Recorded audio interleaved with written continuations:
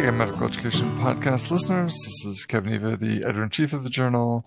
Today, I'm coming to you with the pleasure of speaking with Craig Brown, who's an emergency physician and senior clinical lecturer at the University of Aberdeen School of Medicine, obviously in Scotland. Craig and co-authors have a paper entitled Disembodied, Dehumanized, but Safe and Feasible: The Social-Spatial Flow of a Pandemic OSCE, coming out in the February 2024 issue of the journal. And I'm thrilled to have a chance to chat with you about the paper, Craig. Thanks for making the time at the end of a very busy week. Thank you. So OSCEs, obviously, we don't need to explain to anybody who would be listening to this podcast, but because they've been around, I suppose, for almost 5 decades now, I guess a natural question is, why did you feel like we have to continue studying them, given the masses of papers that have already been developed on the topic? Yeah, that's a very good question. I think, we see, I've grown up through medical training with lots of OSCEs. I've been on the receiving end of them. But one of my roles at the university is as a OSCE coordinator. And actually, it's fascinating being on the other side of the fence, working out really how we translate things from our blueprint of our OSCE to operationalise it. I think really what gave me the idea to sort of study it in a lot of detail was the opportunity afforded by the pandemic, really to get us to examine how we do things and why we do things like we've always done around here. Is really sort of the premise of what got us interested in it. And, I think in the paper we draw on a lot of different references from across the world looking at OSCEs, and really everything that we really understand about them is about the psychometrics and why they're good for assessment, etc. What really spurred me on 2 or 3 years ago was actually to think about things differently.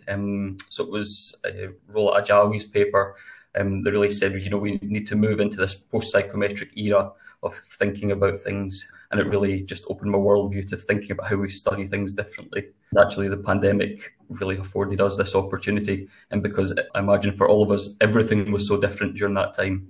Right. Yeah, well, and one of the lenses that I know you place on this that is growing in prevalence, but still relatively unique in our field, is this notion of social materiality. What led you to that? And I guess even as part of that answer, can you explain what social materiality means to our listeners? Yeah, social materiality is just a particular lens to look at the different interactions of everything. So considering the fact that objects have agency just as humans have agency on each other. And I think the best way that I sort of came across this when I was looking into it at the very start was like thinking about everybody that was working from home during the pandemic, how where you positioned your laptop in your house really affected your social life, really affected your dinner time with the kids, and really affect your posture if you're sitting at a workstation that doesn't suit your height and things. And really all those different interactions at play affect every part of our social life and with the materials that we're interacting with. So it's really like you say, an up-and-coming area within research in general, but specifically within healthcare education research, just to look at these, I think the terminology is entanglements of how all these things are related and what happens when these entanglements are disrupted. Just saying that the objects have agency, you all of a sudden made me very conscious of where I'm sitting and all the things around me. And you're definitely, I think in my house, we went through 3 or 4 different arrangements during the pandemic trying to make it work. So that's a great example to help one understand that. But how does one actually study it? How did you go about gathering observations that would give you some insights into the role that the material was playing rather than just your imaginations? Yeah. So I think, first of all, we wanted to do a case study approach. Being aware it's referred to in the literature as a case study isn't necessarily always the true definition of what a case study is. So we wanted to look at a particular area of inquiry bound in time and place, but look at it through different constituent parts. So we brought some methodological experts into our team that really have a background in social materiality and looking at things from that lens. We thought about it long and hard as to how we were going to really look at what was the differences between this OSCE in particular and previous OSCEs as to how things had always been done. And I guess we looked at sort of 3 main sources of evidence. But we looked at the documents that are prevalent around about an OSCE time. So the questions, the blueprints, and the site plans. And that was the first sort of area that we looked at. And actually looking at those documents and the plans just really showed us how different this OSCE was, almost acted as a magnifier as to some of the issues that were at play because they were so different to usual. And they were able to sort of look back at what had happened before. The second technique that we used was photo elicitation. And I had always thought if I hadn't been a doctor and an educational researcher, I would have liked to have been an architect and a photographer. Anytime I go abroad, I'm up the tallest building that I can find, appreciating the architecture and how people interact with that environment. I love taking photos of buildings and architecture. So the idea had developed over many years about how we use our spaces for teaching, but also we're using our space for assessment almost as a bolt-on. That got us thinking about that in a lot more detail. So we're able to use some photos that were taken of the OSCE. I think during the pandemic, everybody was taking photos of everything that was a bit weird. We're taking photos of one-way streets, and we're taking photos of trying to work our way around a supermarket in a particular order that was just totally unnatural to us. And actually, we used the opportunity of the OSCE. We took some photos of things that were really different to what was normal practice to help highlight that. And then the third particular approach that we used was interviewing those that were involved in the organisation and delivery of an OSCE, so that the workers, as opposed to what's traditionally thought of as being a part of OSCE research, so the students and their grades, or the opinions of the hawks and the doves and the examiners. We want to look at those that were operationalising the OSCE. And there's a concept that you use to frame your results that I think needs to be unpacked a little bit, and this idea of ordering.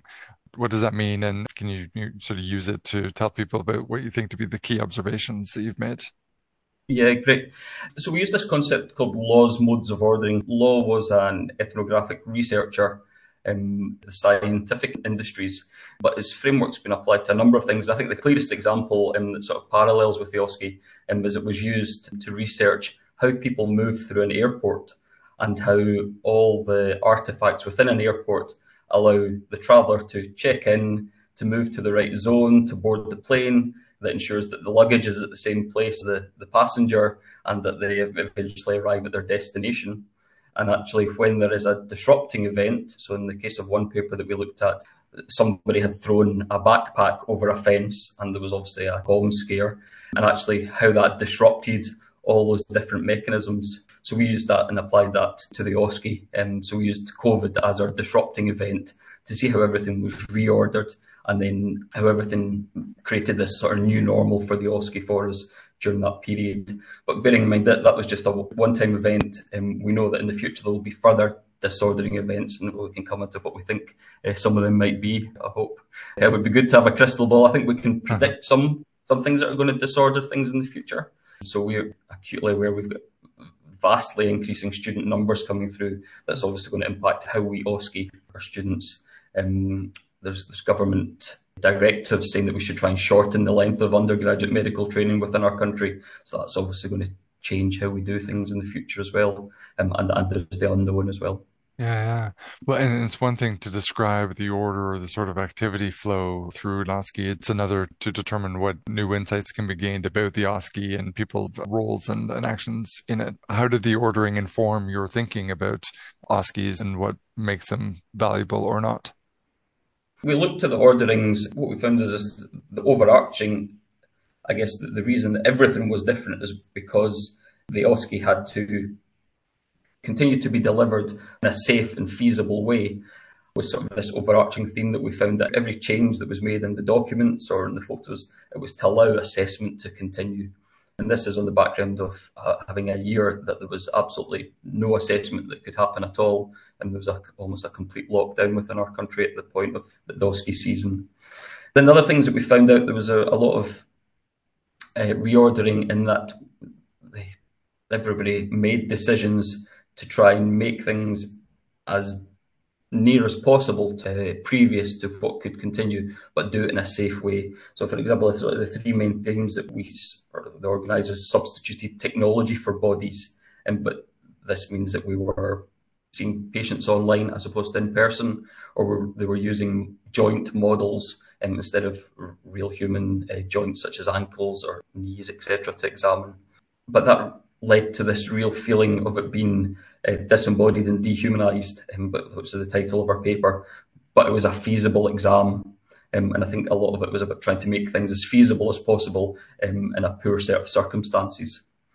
Another thing that we looked quite a lot at, and I guess it has the parallels with the airport paper, is that how people move through the space. So we're talking about largish numbers of students and how we move them through space in a safe way. And actually, really the impact of space and the buildings and where we do our examinations, it really leads to this thought of how do we move beyond the blueprint and how does it relate to the blueprint? So actually, we have a set number of rooms and we can only fit beds in certain rooms. So if we want to have an assessment, we need to determine how many beds we have or how many chair spaces that we could have to do this assessment. So actually, it all impacts each other. And that goes back to the Behrman and Ajawi paper that says, there are so many influences on what the final exam ends up being, the OSCE checklist, that are at play here.